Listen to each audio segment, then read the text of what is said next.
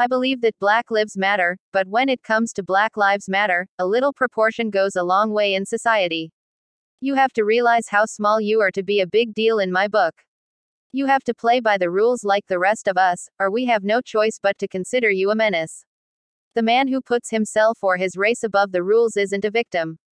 He's an oppressor. He robs a woman, or drives trashed, or beats up children, and then tells cops to shove it, and when the cops shove him, we find out how special he really is.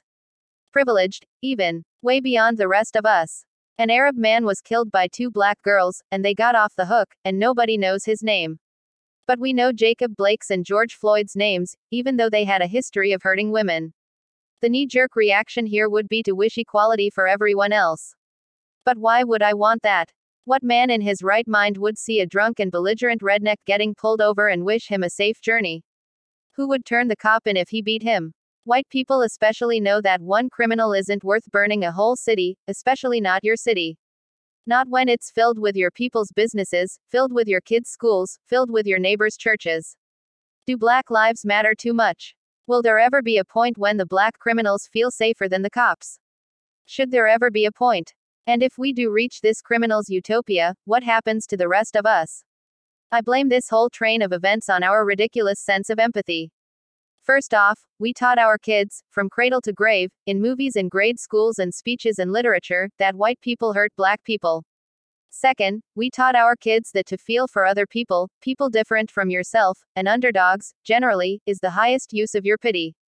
Pitying people like you. That's selfish. Pitying others. What a great person you are. In reality, it makes you a terrible person. Compassion first, or radical empathy, is the main virtue of the degenerate. To prove this, consider that all the other virtues require some talent. Prudence, or knowing what to do and when, requires not only brains, but knowledge and experience. Justice requires a sense of balance, and harmony, and a willingness to forego your own advantage for the sake of a group, a keeping your word even when it kills you.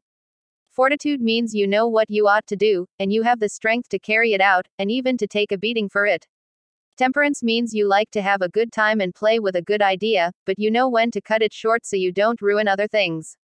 These virtues bleed into each other and support each other, and each of them takes lots of practice.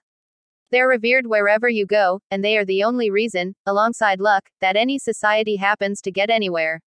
The more of them you have, the less compassion you actually need. None of these is required to look compassionate.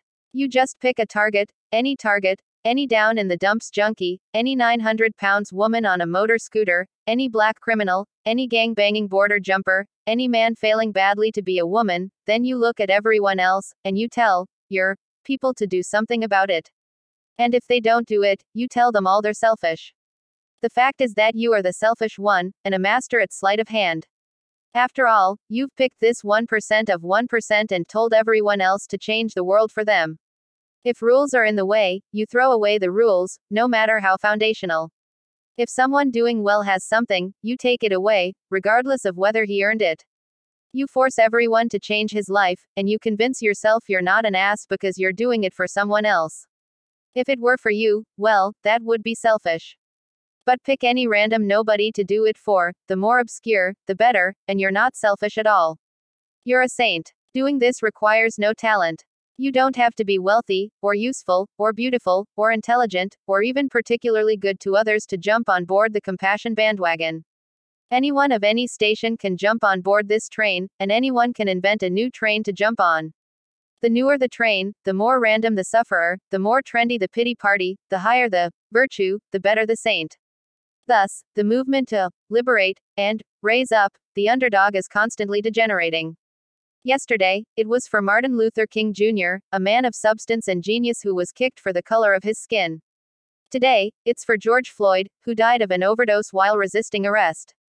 The need to look compassionate, cheap and runaway vanity, at bottom, means that the need to create victims always exists, even when the class of alleged victims have already been saved.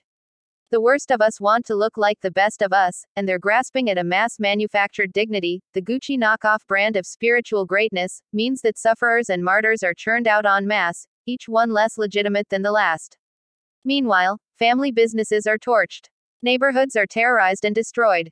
Real martyrs, people who were working hard and minding their own business, or policemen doing their jobs, are good men protecting their neighborhoods, are beat up, are put in jail, or murdered, or have their families doxxed, just because they don't fit the victim du jour's profile. To empathize more radically is confused with having more empathy, but the fact is that you've merely shifted whom you empathize with, generally from people you should care about to people you shouldn't. This victim in reality, the guy who never caused any trouble, and many times the guy who stood up for the rest of us, is bulldozed without any empathy, without any backstory, without any pity.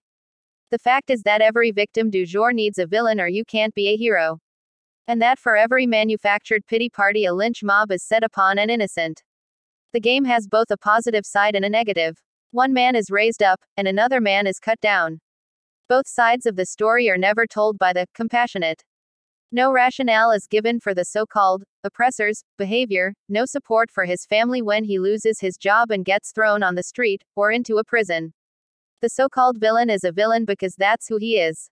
The so-called victim, a person with no personal dignity or talent, I would even say value, has a long, sad, and manufactured backstory, sometimes reaching back centuries. Empathy is a one-way street, these days, and the person who's going the other way gets run over. Is this the kind of society we want to live in?